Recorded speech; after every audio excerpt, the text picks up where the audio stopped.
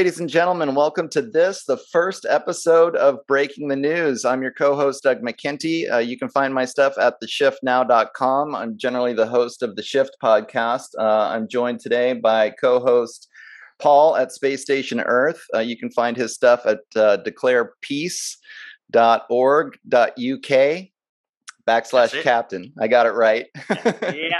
And today we're joined for this first episode by Lena of TessaFightsRobots.com. She is living in the U.S. right now, but she's Russian-born, so she has a great perspective on all of this Ukraine stuff. I think that's going to be the focus of the show today. And journalist Riley Waggaman, who's U.S.-born, but he is living in Moscow right now. So we get to have perspectives from both sides of that life experience today. So welcome everybody for coming on board. I think the focus of the show is a little bit open-ended in terms of the fact that I want to go around the table and ask people just what's on your mind in terms of especially the recent current events, and then we'll get into we'll just go with the flow from there. I think we'll definitely be getting into the Ukraine-Russia thing. So Paul, you want to go first and just let people know what you've been working on, what you're thinking? Well, hello, everybody. It's great to have Tessa and Riley on. We were talking about this, Doug, weren't we? Just saying that it would be nice to have two guests that mirror each other. Mm-hmm. So Tessa's in America. She's from, you're from Moscow, aren't you, Tessa? From Moscow, yeah.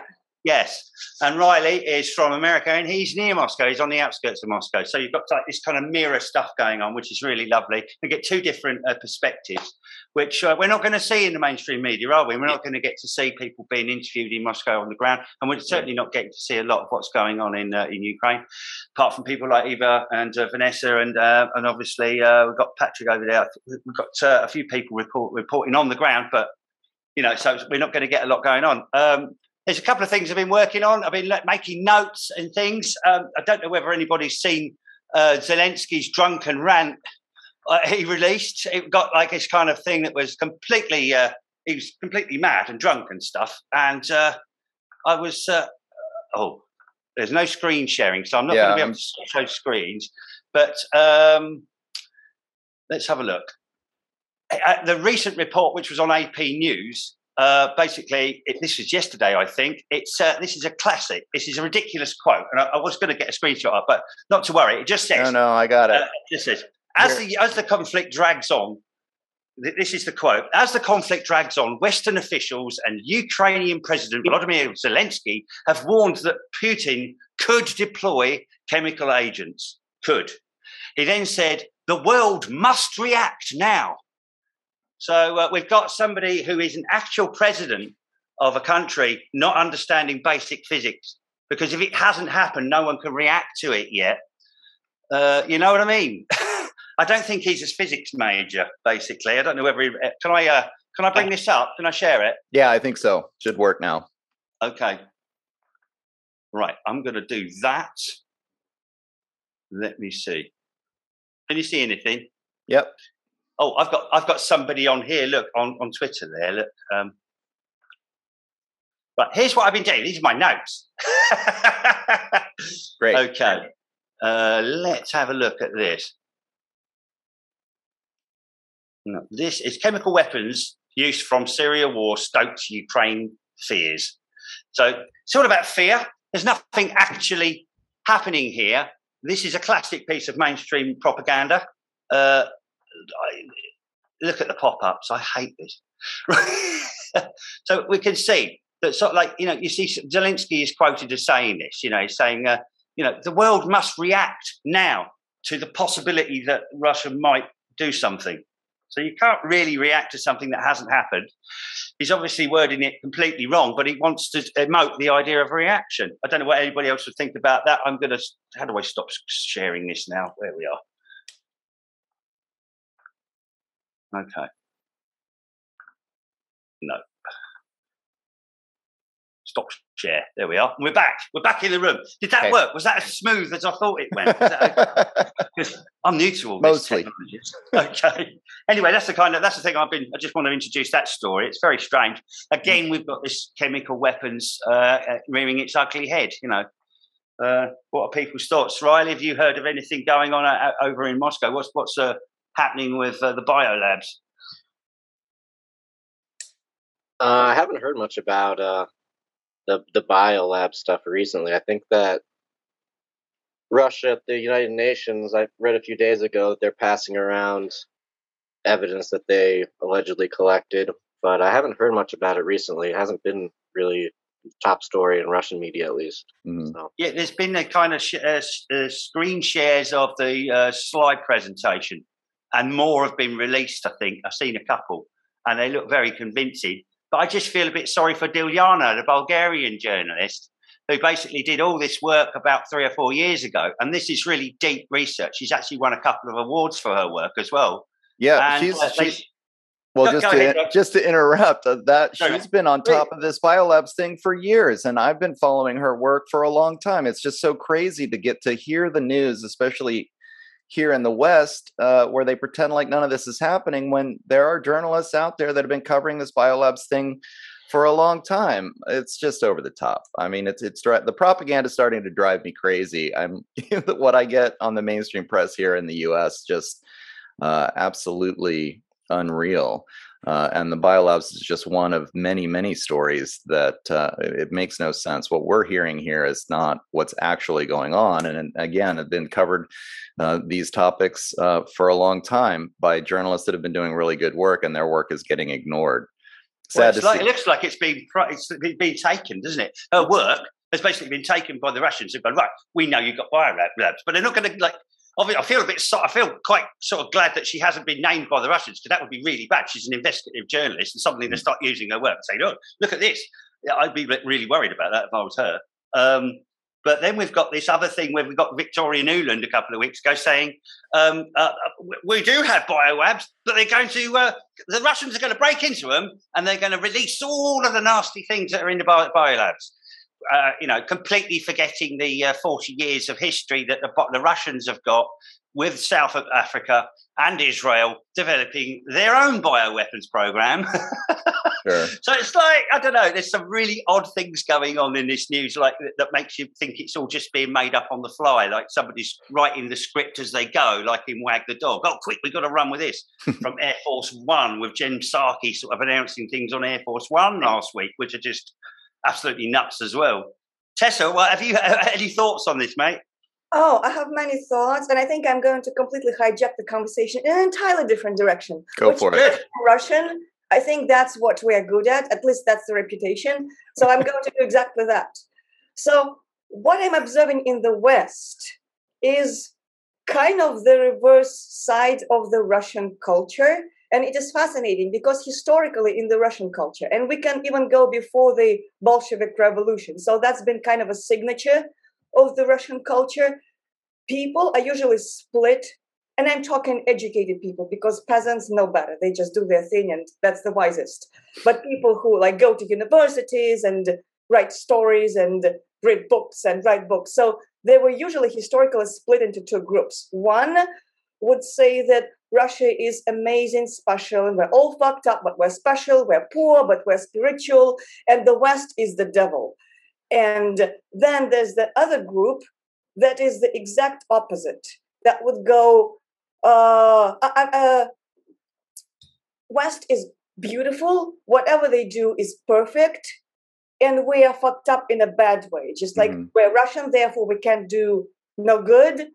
So it's good, bad, very strongly black and white, completely opposite. And what I'm seeing in the West right now, it's that guilt is coming back. For example, people analyzing this war in Ukraine and Russia, which I think, personally, my biggest feeling I have about it is pain. I think it's my people. And essentially, at some point, Russians and Ukrainians, many centuries ago, there were no two nations. It was one people before nations even developed. Yeah. So it's kind of my people fighting the cousins of my people. Yeah. And politicians are doing their dirty thing in Russia, in the West, and perhaps in Ukraine, because I do not expect sainthood from human beings anywhere on that level of power. So politicians are playing with people's lives.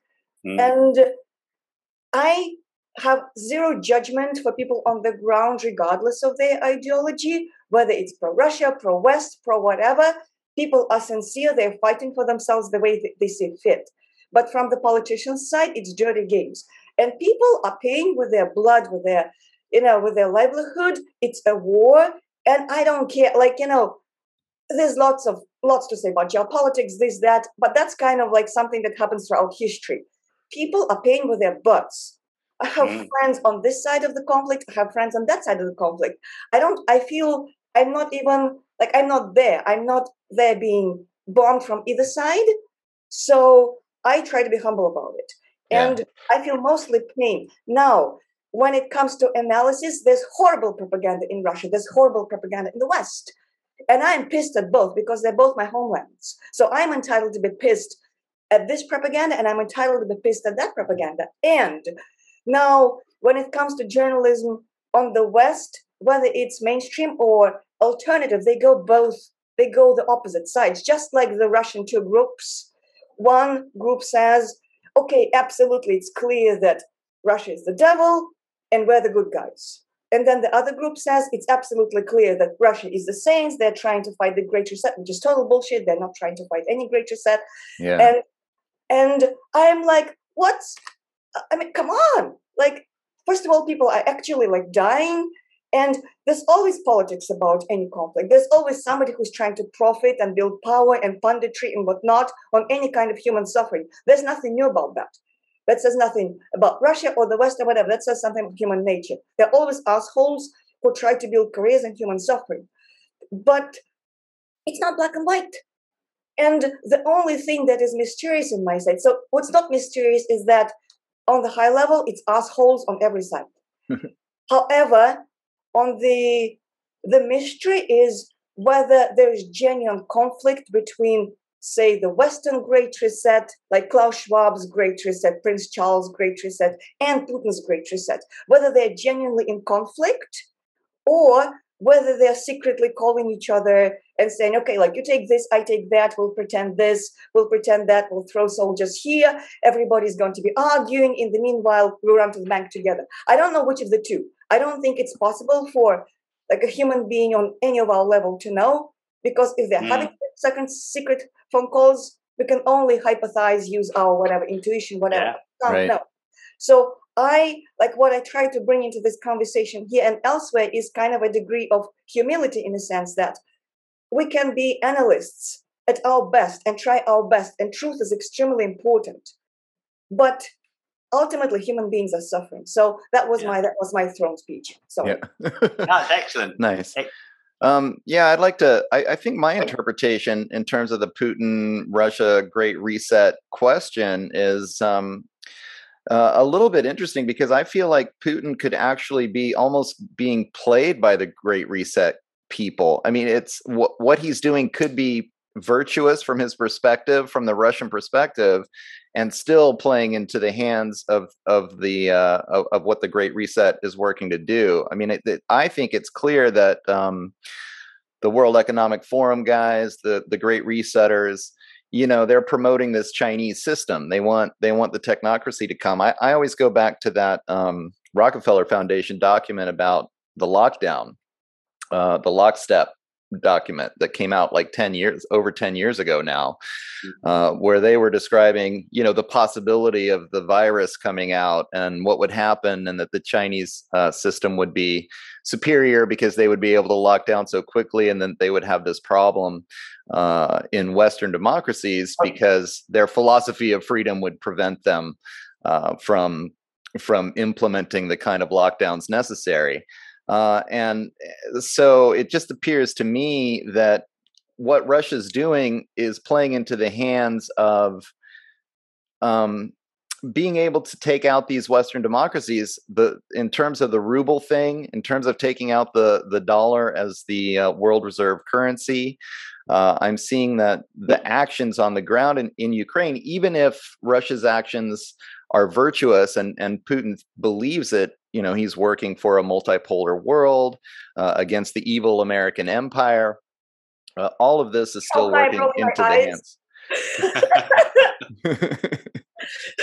it's all still playing into the hands of the World Economic Forum and the idea of the Great Reset and the coming technocracy. So, if he was going against them, they'd probably be, they'd be maneuvering to stop him. But instead, this conflict is actually promoting exactly the direction that they want to go. So, so he can make these moves. He can kick Soros out of Russia. He can, he can make these plays that are against Western imperialism, against the NATO alliance, and still it's working in the favor ultimately of what the World Economic Forum wants.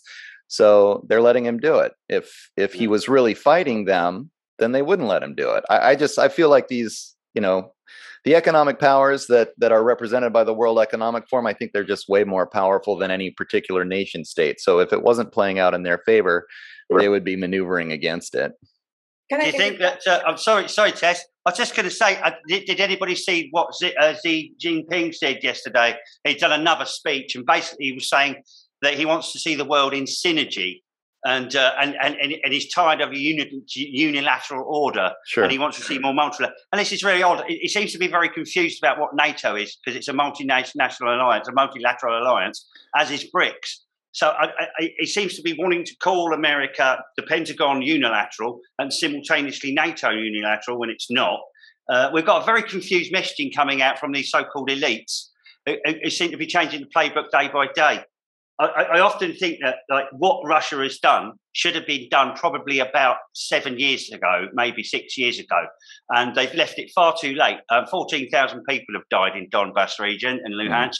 And if you could just imagine setting the whole thing in Northern Ireland, and let's say the Irish government in the 70s got completely infiltrated with the IRA, then set up paramilitaries on the edge of the Northern Ireland border and started shelling Northern Ireland, do you think the UK would wait 14 years or 8 years to invade?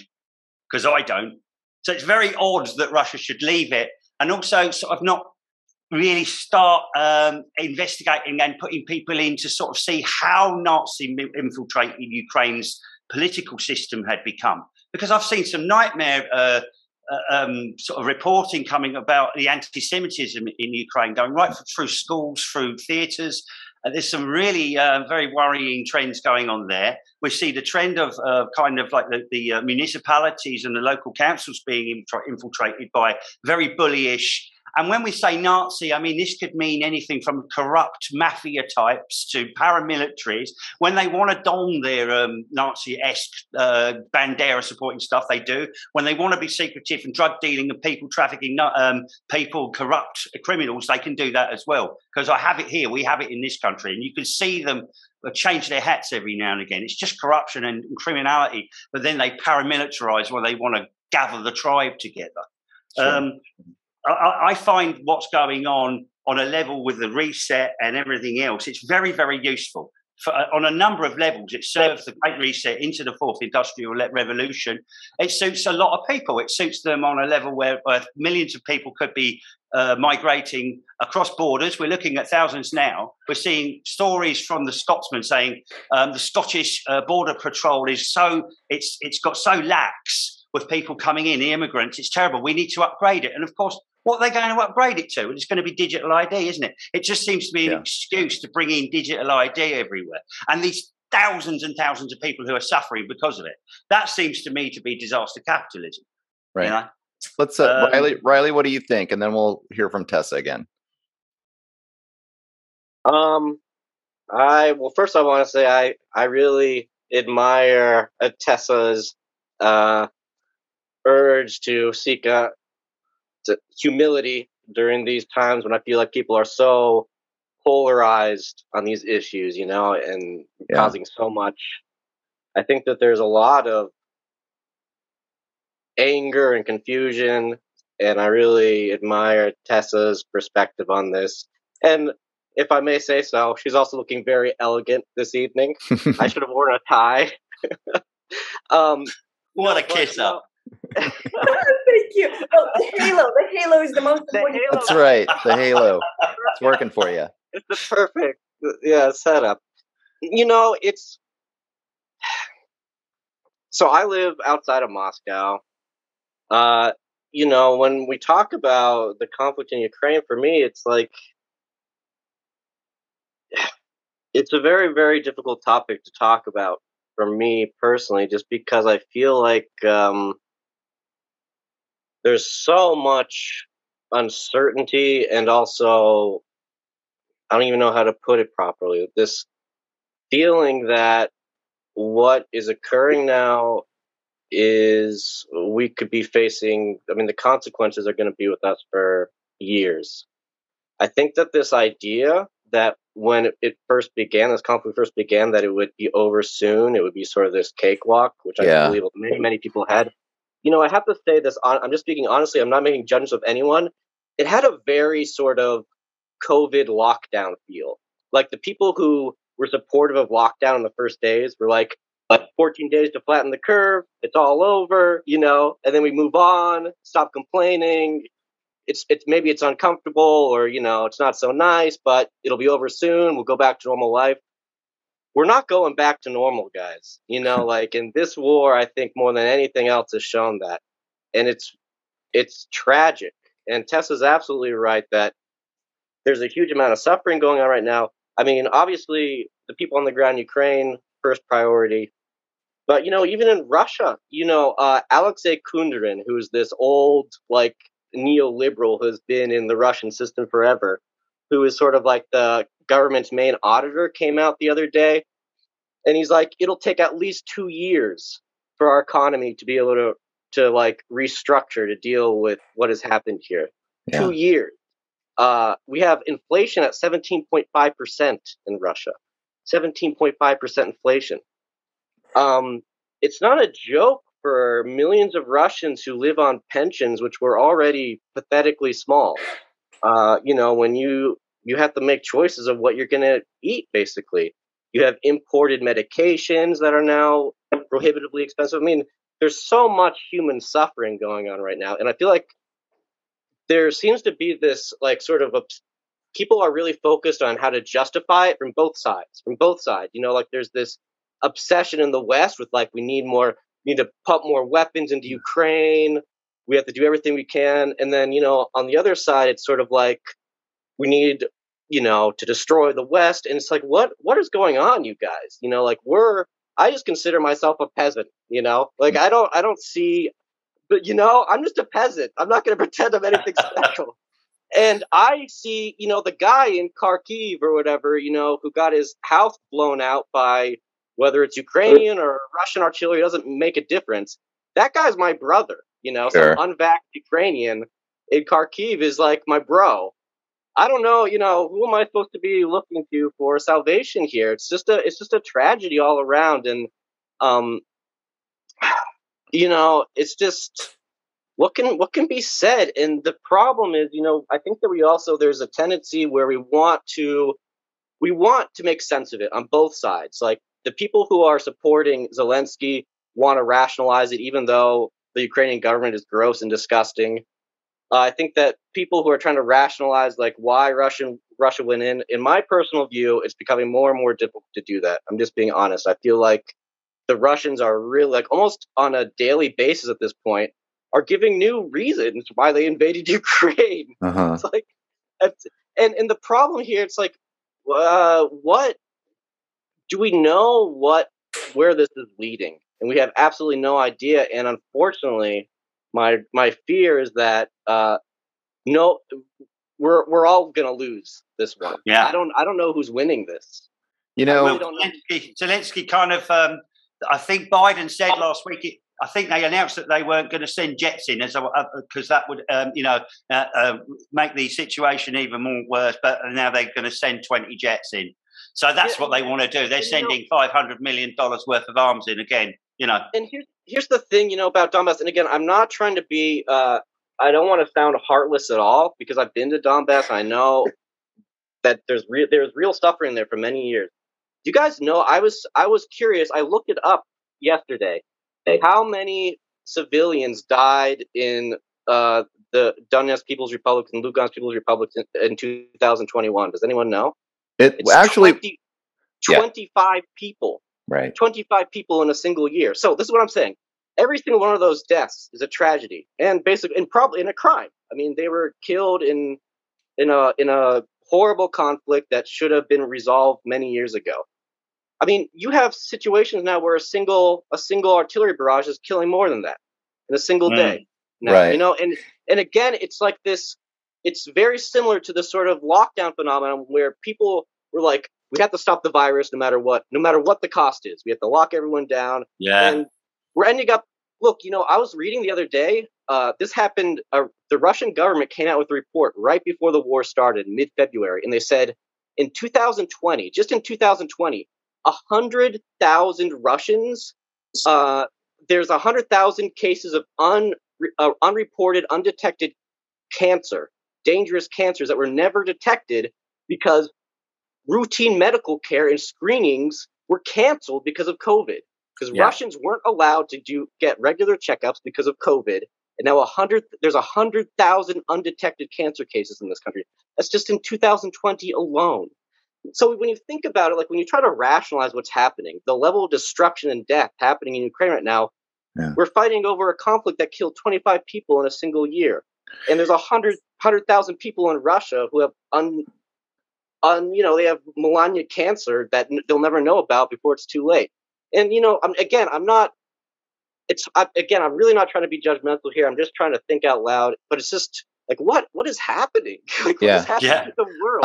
I fell prey, Riley, to exactly what you're talking about. I thought, you know, hey, take, you know, a really quick action on Russia's part, get in, liberate the Donbass. I did, you know, at first we were all hearing those statistics, 15,000 people have died from the Ukrainian shelling. Well, like, as you've pointed out, I found out later, 99% of those was right in that 2014-15 and hasn't really been that big of a deal. Last year, as you say, 25 people. So it's interesting that the timing of all of this is happening now.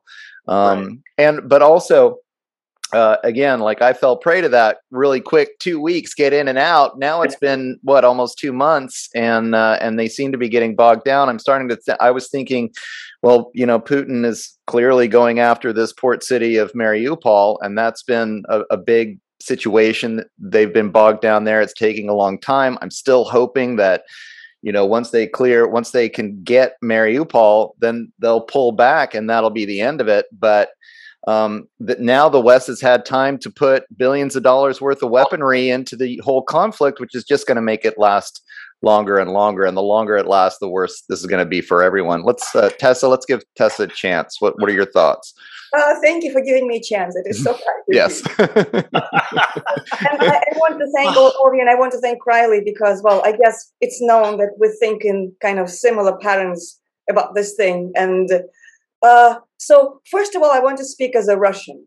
Like any conversation that I hear from anybody that says that Putin is motivated by something noble, that he cares about the country, I don't know whether to laugh or to cry in response, because that's just not true. Like if somebody cared, he definitely cares about the prestige because that's the ego. But there's a big difference between caring as a politician about the prestige of your country because it reflects on you and how your buddies in the upper echelon treat you, and caring about the people who live in your country.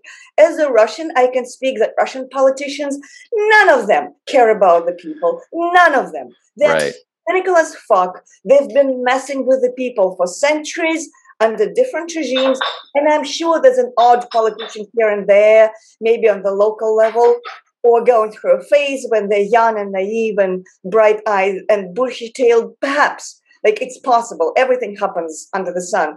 But as a rule, none of them care about the people. And how the war veterans have been treated. I mean, like Riley, you wrote about it. But also, I mean, like, I know because my grandparents were in the war.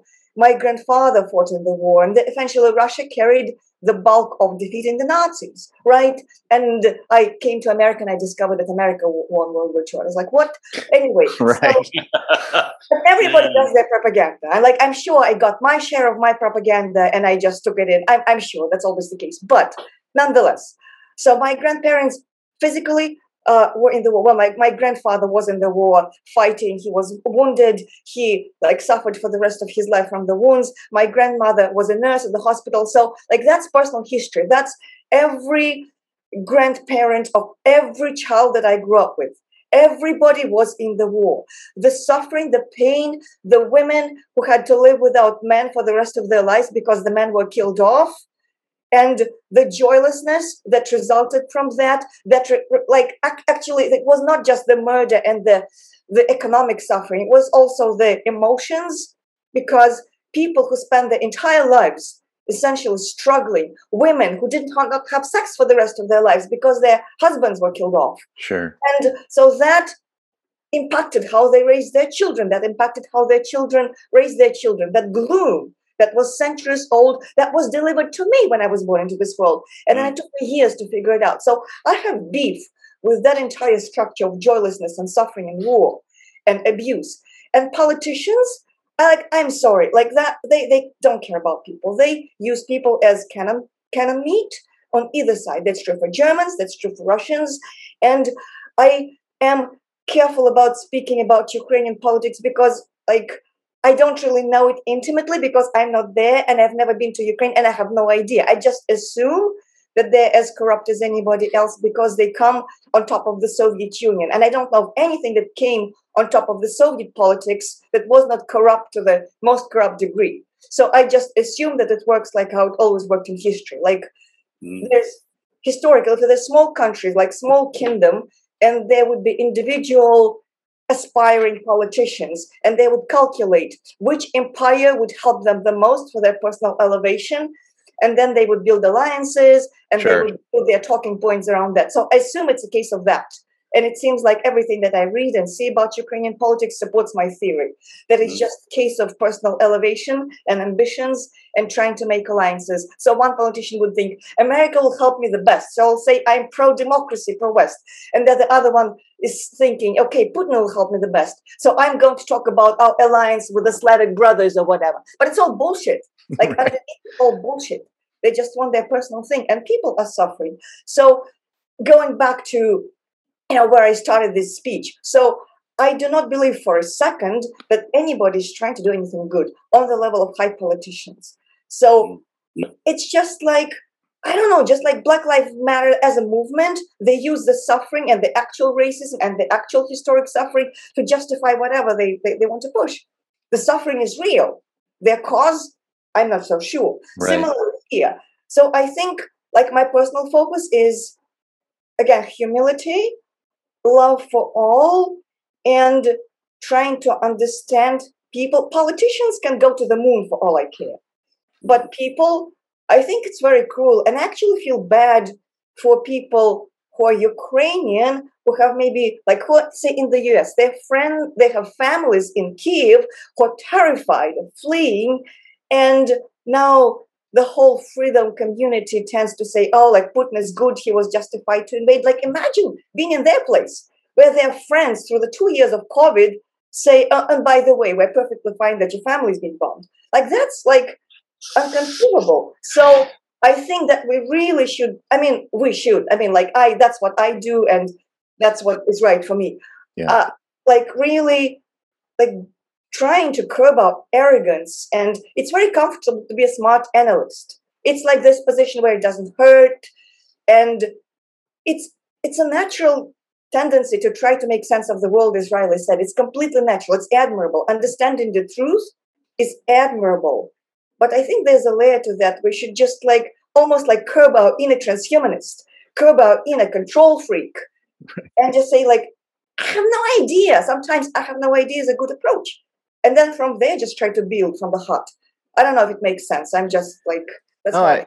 I definitely appreciate and I'm really appreciating this conversation because I did have I had that tendency to be a Putin supporter. When I saw what happened in Syria, the way that the U.S. was going in Syria, the red line was crossed. It appeared there was going to be a U.S. invasion. And then the way Putin kind of checkmated the Obama administration at the time by coming in and saying, oh, we're going to help you, bomb the terrorists. And he brought the Air Force in. I thought he averted what could have been a real bloodbath in Syria. And so I had respect, but from, I am hearing that there's a reality here, as you say, Tessa, that politicians are really playing a larger game, and it's not, they can appear virtuous, and occasionally maybe there's even an action here or there that does help people, but by and large, the actual human suffering that happens out of these political games really should be in the forefront, and it's all ultimately it's a bunch of bullshit. A lot of people are getting just run over by these political national games that are going on that really they're not good for the average person, and those are the people that we should be focusing on. Paul? Well, yeah, I wanted to just say how much I admire Tessa's stance. I think that's brilliant. I totally agree. My family, same generation. I think we are, Tessa. I'm 52. My nan and granddad. My granddad fought in the 8th Army over in Egypt and Italy. My dad was born in Blenheim Palace as one of the children moved out of the London area. He was born there. We've got history of a deal with the war. All my aunties and stuff knew how to cook and make do. We had larders and we knew how to, and I've grown up with it. I know how to sew and cook and look after myself and deal with basics. It's been a good lesson, but they never forgot what the war did. They still kept with them. They kept with them all the ideals of make and do and try and survive because it was tough.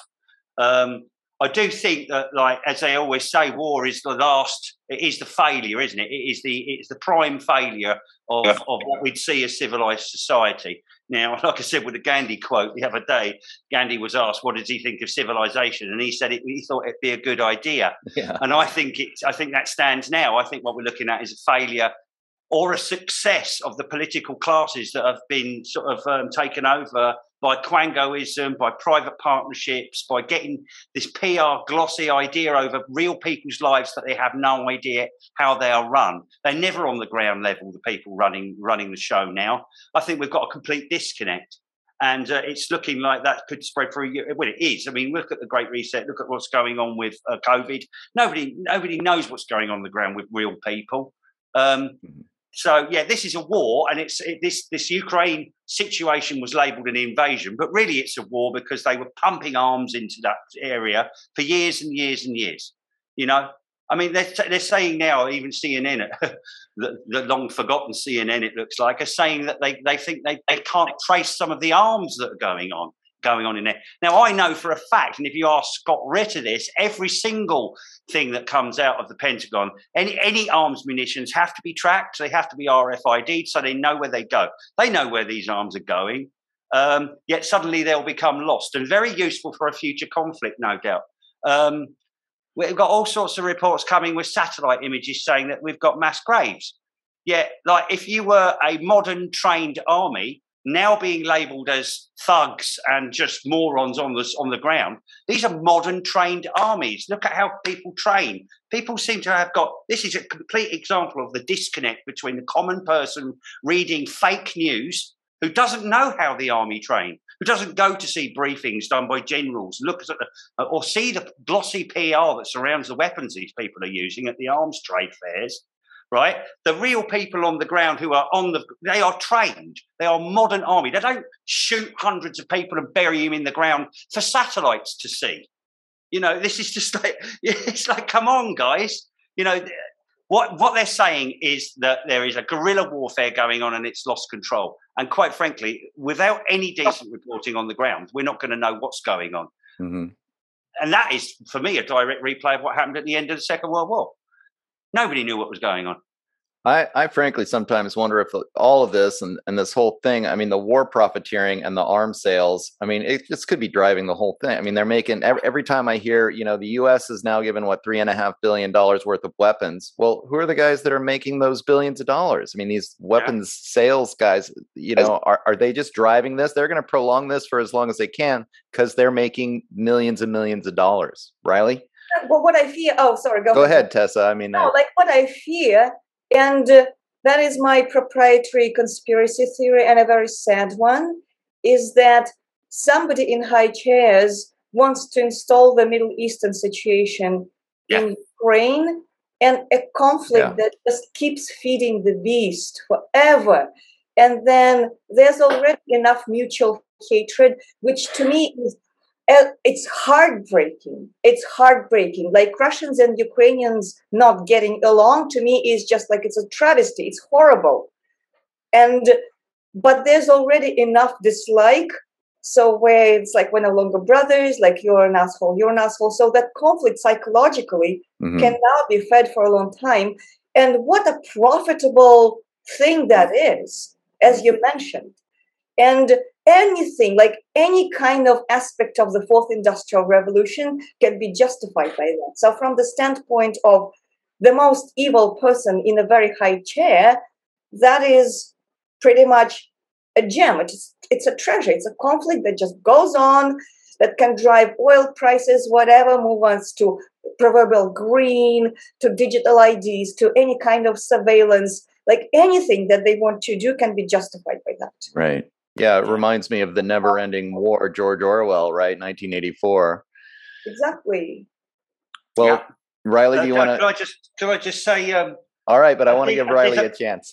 Yeah, sorry, mate. I just wanted to say, just bouncing off of what Tessa just said there. I mean, like we've got this kind of Pentagon-run, neocon-led, like obvious war against Russia and China. That is the background to all of this, right? We've got this multilateral NATO versus BRICS coming on.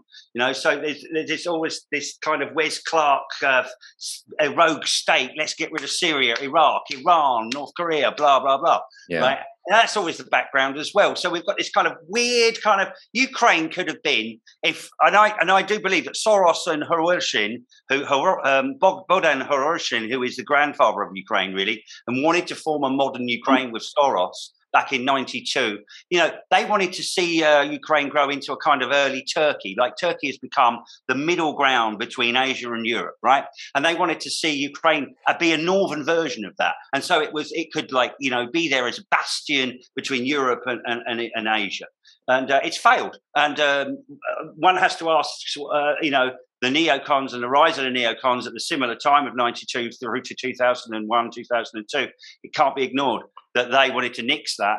And so I think Soros and the neocons were at odds, and Kissinger's somewhere in the middle there. But, you know, obviously I'm doing that kind of an analyst thing, Tessa, there, but, you know, completely devoid of humanity. Sorry. But I just kind of wonder, you know, the end game, you know, playing fifth dimensional chess with these morons. I mean, like, you know, with China sort of angling with Taiwan as well now coming into the news a little bit more with, I've got one of these stories marked down here. Lindsey Graham, when everybody's ears should prick up when they hear Lindsey Graham's just been to Taiwan, basically saying, hey, guys, you know, we're going to fight China and we'll be here if we need you, because Lindsey Graham was back in Ukraine doing exactly the same thing with the Ukrainian Azov battalion in 2017. And that's only like, you know, that ain't so long ago. So Lindsey Graham is back over in Taiwan now doing exactly the same thing, stoking.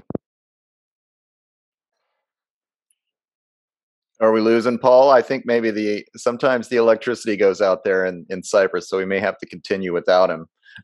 But Riley, do you want to comment on what we've been talking about?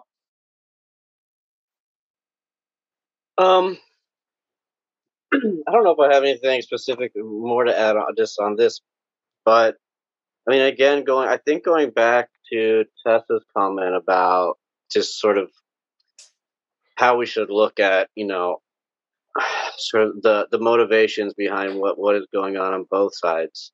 You know, I'll give maybe a concrete example of this, just as someone living in Russia.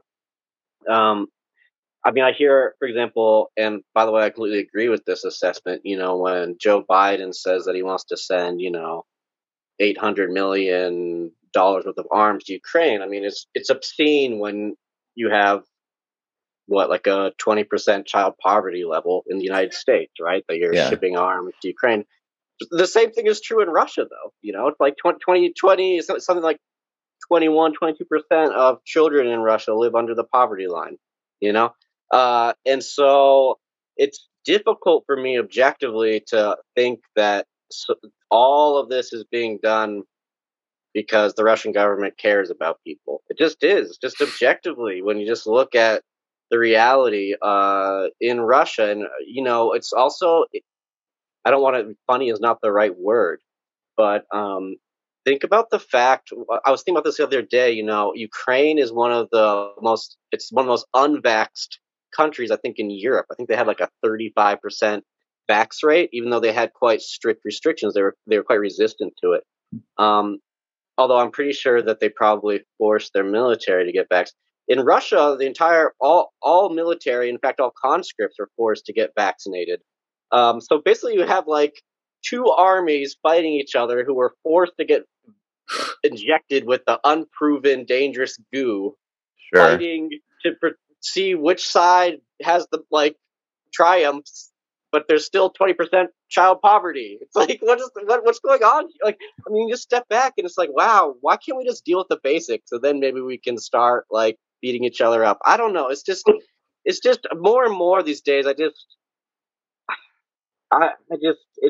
so hard to look at it through a geopolitical lens, and it's more just this acceptance that things have really gone off track, in my opinion. I think that over the last 2 years, it's just blatantly obvious that we are. I mean, first of all, we were like considered biohazards that could be experimented on, and now we're meat shields, And it's like, where's the human dignity, right, for anyone? Yeah, I think it's interesting from my understanding too, as a result of the conflict, the Ukrainians now are starting this kind of social credit system and this vaccine passport system. So it actually may ultimately be a way to get this largely unvaxxed country to be kind of force vaccinated in order to get a lot of these their basic needs met through this new technocratic system that they're using the conflict to implement. And while I don't want to claim that this was like the intention, but if you think about it, it's interesting how you have, I guess, now more than 4 million refugees flooding into Europe from Ukraine who are probably going to have to get vaccinated at some point in order to use public services in Europe. Yeah, so if they had stayed in Ukraine, they probably wouldn't have been. I mean, it would have been easier to resist. Now they're completely at the mercy of the state, which requires the genetic goo. So it's just, wow, what a mess. Yeah. What a complete mess. There was one comment that I saw yesterday, and that's going to be my sole geopolitical contribution of meaning. And Edward Dodd posted something, and I would have to go and read in more detail, but he saw some very interesting activity related to natural gas commodities that were preceding the wars. So his conclusion, and he is the former BlackRock, that guy. So his conclusion was that it looked like the war might have been pre-agreed upon based on that financial activity, which again, it seems like it's at least 50% it could have been true, because it just works too well to justify everything that every self-respecting conspiracy theorist was thinking was going to happen, and now it's happening. And it makes then the pain and that mutual anger even more tragic. Sure. Because it's like the Middle Ages all over again. Maybe they never ended. At least in the Middle Ages, the kings had the decency to go and fight. Now they don't do that. Right. So, sorry, I don't want to interrupt. Go ahead. No, go ahead. I just wanted to add on to your comment, Tessa, that it is so interesting how, I mean, think of all the ways that this conflict perfectly fits into this Great Reset agenda. I mean, we have very serious, severe food shortages coming up. Right. I mean, the energy, you now have not just a sort of, you've taken the whole green energy transition to this like sort of almost like orgasmic morality, where it's like, we have to stop using energy, otherwise like we'll fund Putin's war, and so they tried the whole, Greta Thunberg thing, and it just didn't really work that well. And now it's like you have to stop the killings in Ukraine. And I mean, it's just, if you just go down the list, and also with digital currencies, by the way, in Russia, the current chief of the central bank was just reappointed for another 5 years. And one of the first things she said was that they're going to start rolling out the central bank digital currency to cut back on like corruption, allegedly, so they'll be able to track money better now. Of course. And so, But what's so funny is that, I was even, and also they say it'll be used to bypass Western sanctions. And, it's so funny because I was writing about this before this war started. And I'm like, look, guys, they want to roll out this digital currency. They're saying that it's going to be a good thing to use for sanctions. Like, this is a little bit creepy. And it's happening, it's exactly happening as everyone predicted. So. Right. Coincidentally, they predicted it, and now it's happening exactly as they predicted. And this Ukraine situation, I mean, exactly the food shortages, the energy shortages, the supply chain issues, the potential collapse of the dollar as world reserve currency. All of these are going to push in the CBDCs in every country, and the vax passports, and the social credit system, and the whole thing. I mean, yeah, I mean, just a mountain of evidence pointing towards the fact that the Great Reset is very excited to have this conflict, and everything is working potentially exactly as planned. Exactly. And by the way, go ahead, Riley. Sorry, I was going to say, whether it was planned this way or not, I mean, it's so convenient. So it doesn't even matter at this point. Right. Like, wow, what a great, what a great reset. Yeah. No, but what I wanted to say is also, I think, I don't know. Well, I'm not in Russia, but I hear stories, right, Riley? You know how it is in Russia. I'm here in New York, and the prices are crazy, and electricity prices are crazy. But nonetheless, we have food. Everything else comparing to having no food, we're doing fine. But other smaller countries in Africa, I mean, I had a cab driver from Africa. Yeah. He was like, food is so expensive, it's like impossible. And so that war, a part of it is that the entire world is actually thrown into, and again, we're living in empires, we might bleed, but we might survive, right? Yeah. Non-empire countries, shithole countries, right? I mean, they're doing really, really badly, and that's cool. Yeah, that's why we lost Paul, right? Cyprus is having rolling blackouts right now, rolling brownouts. I mean, he just, like, every evening he runs out, he loses power because this is what's going on, and their economy there is just basically on the brink of complete collapse. So the smaller countries are really getting hit hard right now. So, I mean, the conclusion is, I think we're back to our peasant role. Yeah. And it's a good, I mean, like, I'm using it as an opportunity to contemplate that maybe the history never ended, and it didn't end the moment we were born, and the Middle Ages are just carrying on. Yeah. I mean, this is something that I've actually been writing about, and maybe we can spend the last, I think maybe we can keep going as long as we want to, but another 30 minutes or so at least. I've been actually writing a series, I'm calling it On Populism, just because I think that populism, I've been going into the history of the populist movement, like the 19th century history of it, and comparing it to what is called conspiracy theory today. I think I'm just getting tired of having to call myself a conspiracy theorist when I have these conversations, and I'm looking for, like, what is the historical relationship? And this populist movement, going back now for almost 200 years, Andrew Jackson fighting the second charter of the national bank in the United States is typically considered kind of the foundation. And we're still, those of us who are conspiracy theorists usually look at the central banking complexes as a huge issue today. So I think there's a lot of parallels. But what I've been talking about is this, using a top-down paradigm. I'm so frustrated with the left-right paradigm because it makes us all argue all the time. I'm so tired of the arguing. It's as like we've been really getting down to this.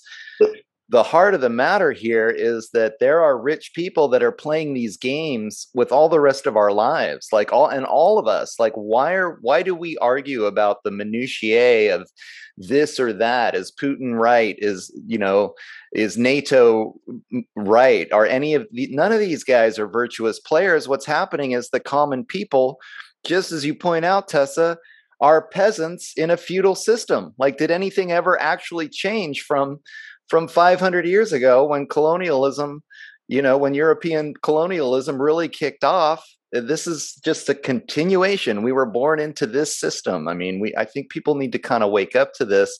I've been frustrated even, with the whole, again, the left-right paradigm, this whole capitalism versus communism, which drove the Soviet Union versus the United States, the whole Cold War. Like, is that even real? Like, isn't all of this just feudalism? And has it always been feudalism? When did we ever, when did we stop? Well, when it comes to those definitions, the most perfect linguistic framework that I know of is Stephen Newcomb's system of domination, because it covers pretty much everything. And because he is native, I mean, his ancestry is native, so he can perceive it from that perspective, how the free existence of his people in the Americas has been hijacked by the great resetters of that time.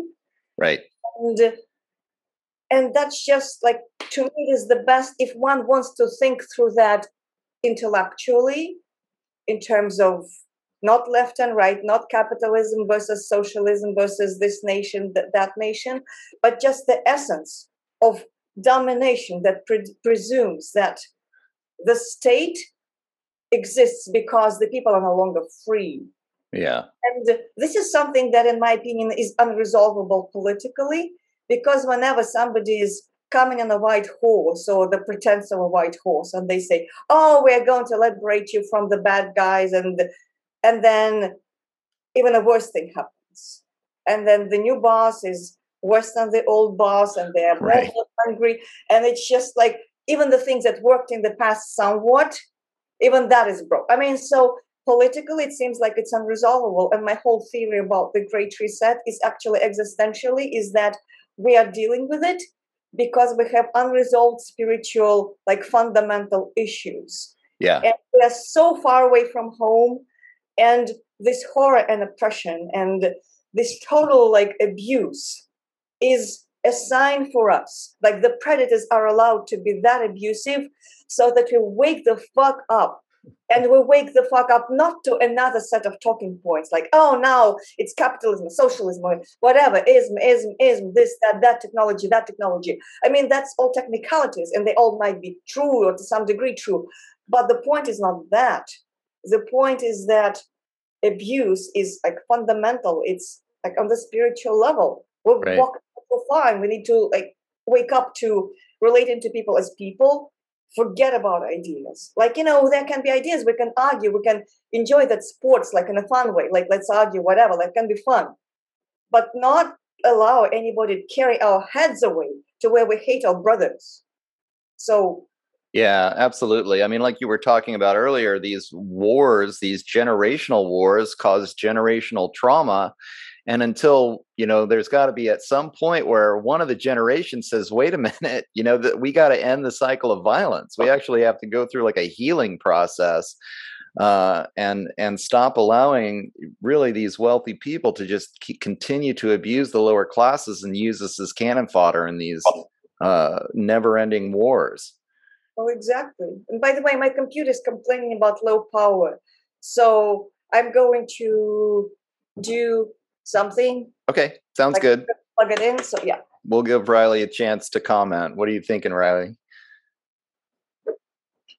Yeah, I mean, it's in a way, it's almost like we're trying to reinvent the wheel in a way, because when this war started, and I don't know, just been feeling like really anxious and confused and sad about what I'm witnessing, and how I can't feel hopeless in a way, and sort of horrible things are happening way beyond my control. And I started, like, thinking, like, I wonder what Tolstoy would say if he was around. And amazingly, Tolstoy wrote this very famous essay about the Russo-Japanese War in 1905, which was, in a way, similar to what's happening now, because it was seen as this sort of salvation for the Russian Empire, and unfortunately it didn't go according to plan.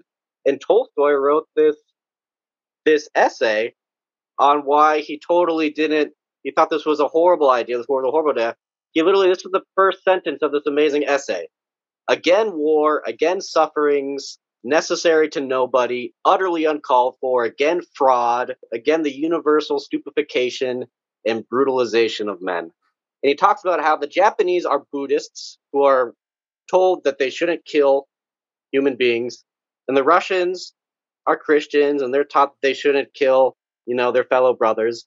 And these men live thousands of miles away from each other, and they're killing each other. And it's this very, very touching, soulful essay about how could this be possible? Yeah. And but it's scary that, like Tolstoy's writing about this more 120 years ago, And so it's like, are we going to just keep going through this cycle like forever? Right. And maybe Tesla's right. Maybe it's gotten so bad where it's like we're either facing annihilation as a species or we get our act together. And maybe we're close to something like that. Not to be like a doomer, but maybe this is a necessary process where things get so bad, so ridiculous, so inhumane.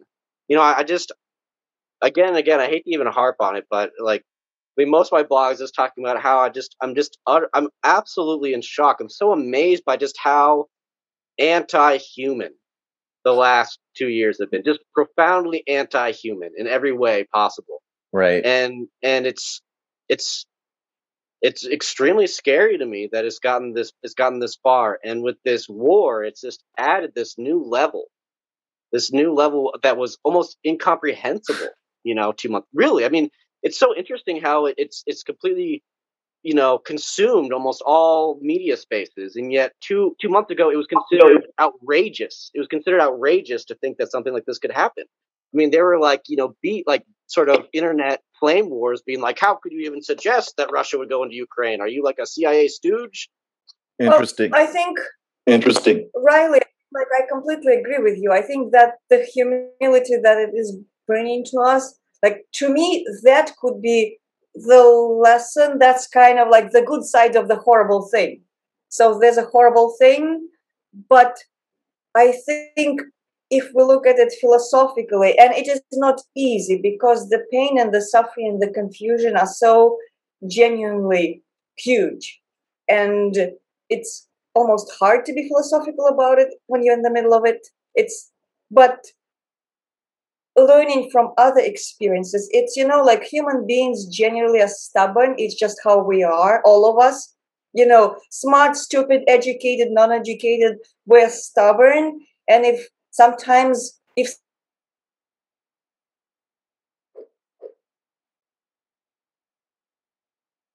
not good for us, by the way, I'm completely frozen. Oh, can you hear me? You're coming back, yeah. You're coming back, yeah. So on the level of nations, it could be the same thing, or in the level of species. So everything is so wrong. Everything. The way our medicine is done, the way our manufacturing technology, we abuse the earth in earnest, not in Greta speak, but in earnest. We do horrible things. We do things that are toxic. We're poisoning everything around us. We're poisoning ourselves. We're poisoning our neighbors. Everything is just so wrong if you think about it. If you compare it to the natural happiness, and although everything just completely off. Mm-hmm. And it's been wrong for a long time. And because we adjust so well, we just deal with it, and we intake more abuse, and we decide it's normal, and then more abuse. I mean, it's just so. But at some point, it piles up to the extent that we can't take it anymore. And there have been obviously a lot of abuses and genocides and wars and horrible things throughout history. Many, many, many. We're definitely not the first generation. But on a global level, perhaps it's the first time, at least in known history. Maybe there were civilizations before that are destroyed, we don't know. But in our known history, it's the first time. And we're just, I hope that we as a species start getting our shit together before it becomes just a total mess. Yeah. It just seems wise. Yeah. It seems practically wise. And I do think that paying attention to the humanity of other people and essentially not betraying our neighbors could be at the foundation of starting to solve this entire mess.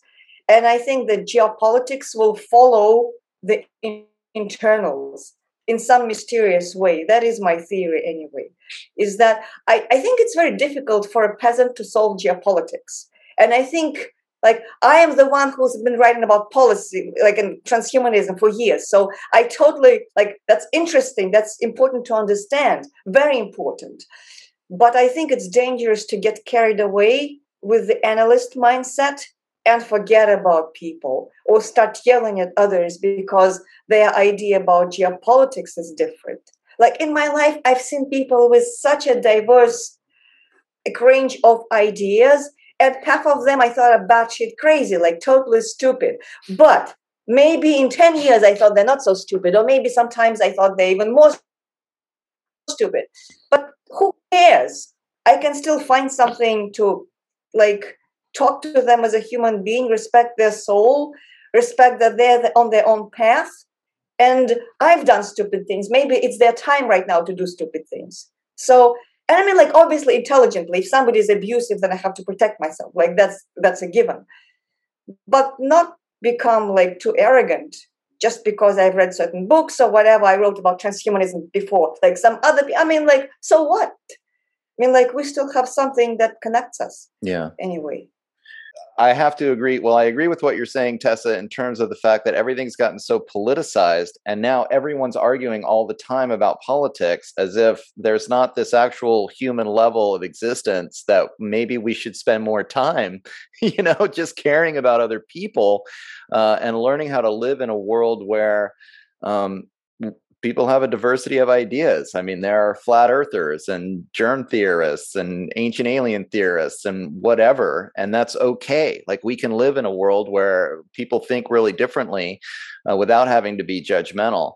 And then, Riley, I wanted to touch on what you were saying about just the overall feeling of things, because I didn't think it was possible, but I'm having the same experience where the COVID thing was such a bummer the whole time. And then yet somehow the Ukraine, this conflict and dealing with it has been even more anxiety inducing and even more depressing than the whole COVID thing. And I've been kind of like, I guess my biggest issue has been what I'm perceiving as the propaganda. Like, I feel like at least most of the people around me, if they're listening to mainstream news, if they're listening to NPR, like, I'm starting to be like, they have no idea what's really going on in the world. Like, how can we move forward when people are listening to these perspectives that are just completely off base? I mean, with COVID, it was like I'm reading the peer-reviewed science, and then I'm seeing people adamantly saying, I believe in science, when I know the science doesn't say what they're saying. And then I'm trying to show them, here's the peer-reviewed science. It's so frustrating.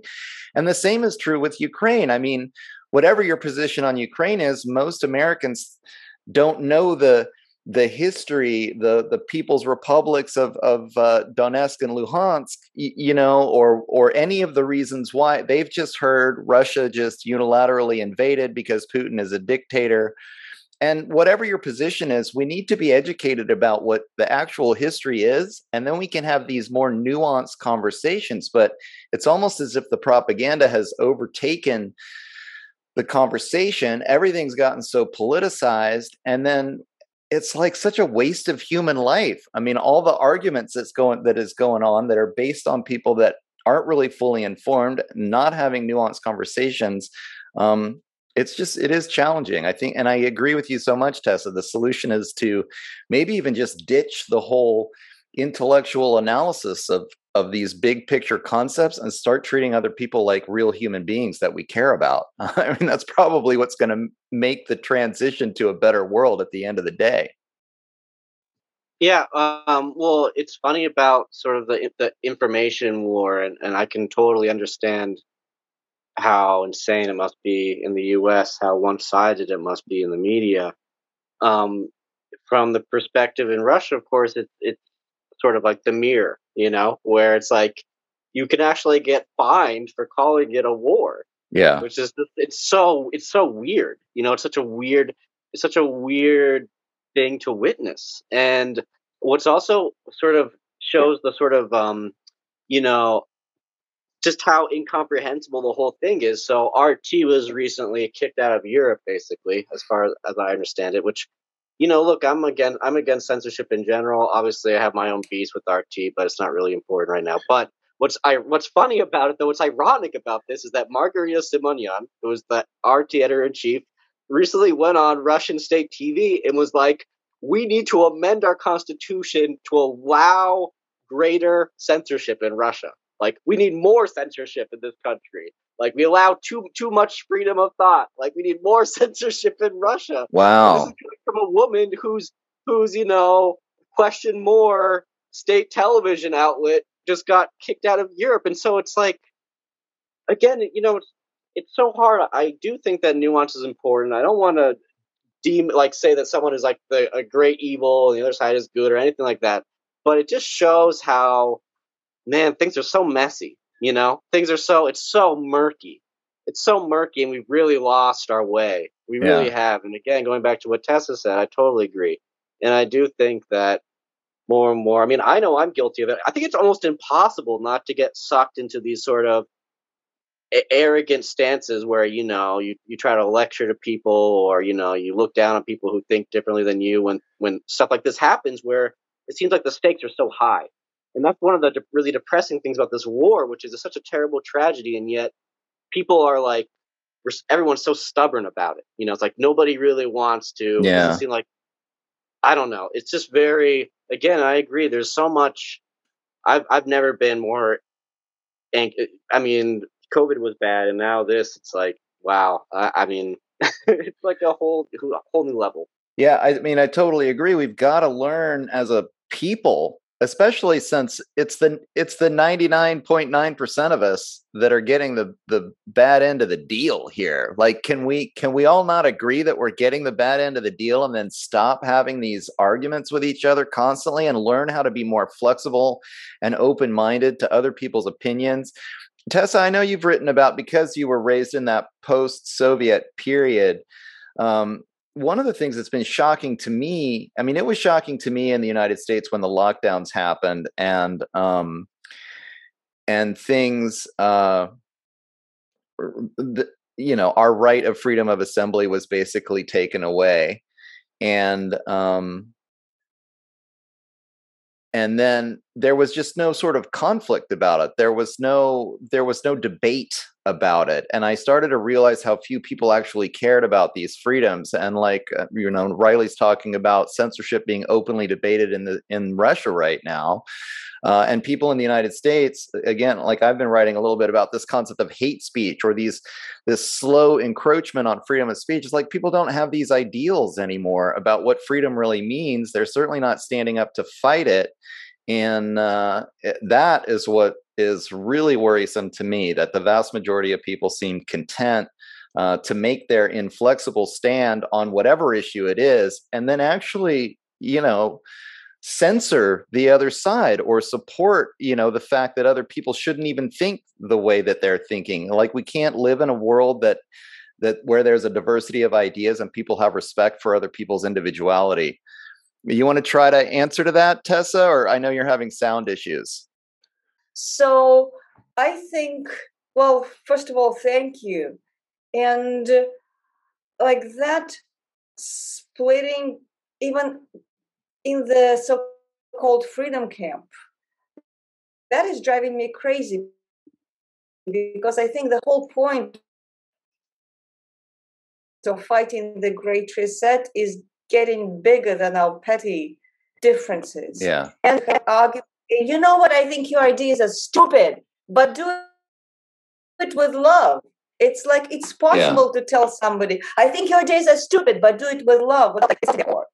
And now I really feel bad for the people, like specifically in the context of that war in Ukraine. I feel bad for the people who are Ukrainian, who have been in the freedom community, and now many prominent voices in the freedom community went all the ways like Putin is a great guy for. And how do they feel? I'm like, I feel so bad, because regardless, like the West can be the Western leadership and the Russian leadership can be horrible people all at the same time. Like, we don't have to choose which mob leader is the villain. They can both, or whatever, like a multipolar world. It can be a multipolar world of multipolar asshole leaders. And then people underneath paying the price. And I think that is what's going on. So it's really not necessary for us to fight with each other like especially like somebody not in a war zone in America fighting with somebody not in a war zone, whatever, like in another country that is not currently being bombed. Like, it's stupid. There's enough trouble in this world. And now I think it's a metaphor. I call it like the ghost of dogma. I think this is what is a much bigger problem than any geopolitics in the world, fundamentally, like on the foundational level, because now people are fighting over like whether viruses are real. I mean, like, I don't care. Yeah. I mean, I'm sure the viruses can be something entirely different from what we think, but is it really important to go at each other's throats over that while we're dealing with everything? That's just like not very intelligent. Thinking it through, intelligent, like thinking, trying to understand how it all works. That's beautiful. But actually attacking other people because they think differently or they don't think it's that important to them, that's just like the stupidest thing you can do when there's the Great Reset, when there is this existential threat to all of us. So it really bothers me. And I'm trying to be understanding about it, as in, like, I just called somebody stupid, so that wasn't right. So they're going through something too. So, but that is the worst thing. Like, why do we have to establish a scholarly sense and then at the expense that somebody else has to be like not so smart? And I apologize, I just did it myself, kind of, right? So I guess like human, but I try to keep myself in check, and at least like I try, like genuinely. So and I think that all those disagreements on the ideological level are so petty. You can find lots of wrong things with lots of systems, like, in communism and capitalism and this and that and the other. If you really want to pick on something, or if you really don't have to try, there's lots of horrible things about each of those systems. But like, are we really going to solve the existential issue by like trying to be smart and defining our own final and ultimately correct set of talking points? I don't think so. Yeah. Because I think that is what got us in this mess to begin with. When people decided to put their own ideas in God's mouth, for example, centuries ago, they decided to say, okay, like, God hates gay people. And I know that for sure. Like, in what manner? Like, in what manner do you know that God certainly hates gay people? I mean, it's just like, it's a little presumptuous, right? But how many people suffered for that? So it's just, I think human beings are afraid to deal with it. And they just try to protect we, like often try to protect ourselves with that humility and vulnerability that really, like, we don't know shit. And that's just the truth. And we aspire to learn, and it's beautiful, and it feels great, and it's beautiful to know as much as we can, but we do have our limitations. And when we try to apply our like energy, whatever you call it, our ability that is designed for loving connection with the infinite, when we try to apply that to the finite, it leads to all sorts of messes, because the finite is not designed to handle that. So then we try to go with our capacity for the infinite and try to like create dogma. Like, no, it's this way, and I know for sure. And if somebody says that it's another way, I hurt so much that I'm going to attack you. Well, that's a problem. And I think it's almost our own obligation of self-discipline, of figuring it out internally and deal with that, at least in parallel with trying to understand what's happening in the world. Because we just energy into analytics, then we feel very smart, but then we go south very quickly, I think. I could be wrong, but that's my feeling about it anyway. It's just so important to recognize our own particular perspectives are actually flawed, and we can have very strong beliefs, but I think the path forward is to have more humility and then have respect for other people's difference of opinions. I mean, I've been thinking a lot lately, actually. I mean, one of the things, and I've written a little bit about this on my blog, is that I just wish that everybody would get together and agree that power needs to be decentralized. Because I think a lot of these existential questions and these ideological questions, I mean, wouldn't it be great if we could have those conversations with our friends in our community, and then our community had the power to make the decisions, the decisions about education or healthcare or even banking or, finance. And if we can just decentralize power out of these nation states or these federal governments that have been so empowered, then maybe, that's one way out. Can we all just agree to have these conversations, these difficult, challenging philosophical conversations on the local level, and then work together to empower the communities to be able to actually act on those decisions? And I hope that's the case. There's no way out. All the arguing that's going on, it only makes the powerful, the wealthy, the people playing these political games on a world level, the globalist level, it just empowers them for us to be fighting with each other. And the saddest part about it is that we have the numbers. I mean, the people of Russia have the numbers. The people of the United States have the numbers. I mean, all we have to do is agree to unify against the centralization of power. And then we can start again having these conversations on a local level, the more difficult conversations. Instead, we're on social media all day having arguments, and then Putin's going to do what he's going to do, or Biden's going to do what he's going to do, or Klaus Schwab, probably on a level above them, is going to do what he's going to do. And they don't care what we argue about on Twitter, right? I mean, they could care less. They're just happy that we're arguing with each other. I think you guys really put it well. I don't know if I have much more to add, but yeah, it's just like I said, more and more. I have to admit it's even difficult. For example, about 2 months ago, I was able to write something new almost every day, basically, and it was getting more and more difficult for me to even write anything because I'm shell shocked in a way. I mean, okay, that's a bad word to use because people are actually shell shocked in Ukraine, but I mean, I'm like deer in the headlights, sort of. I don't even know. Like, it's hard to even process where this is going, and I really do feel like this is early months of COVID, where we can't even foresee the forced vaccinations, or like a few of us maybe saw the digital IDs coming, but it's like I don't think we can even process what's down the road. That's the consequences of what's happening right now, and I think that all of us, it's way out of our control, like you said, and that's another scary thing. And so now it's like, what do we do, guys? I don't know. Yeah, I don't know. It's scary. So yeah. Well, it's been about an hour and a half, considering the technical difficulties and everything. I'm really enjoying this conversation, but maybe we ought to go ahead and wrap it up. Do you want to let people know where they can find your stuff, Riley, and then we'll let Tessa have some final words? Oh yeah. I'm just edwardslavsquat.substack.com. I'm on Twitter, Riley Waggaman. Don't use it a lot, but you can find me there if you want. And yeah. Sounds good. And Tessa, you want to wrap it up with some thoughts? Oh, I was making a joke and I was on mute, so how typical. I was saying that a great reset is happening on my computer, so I can barely even hear you at this point. But it was definitely a great pleasure to talk, and it was meaningful, and it was great to see everybody.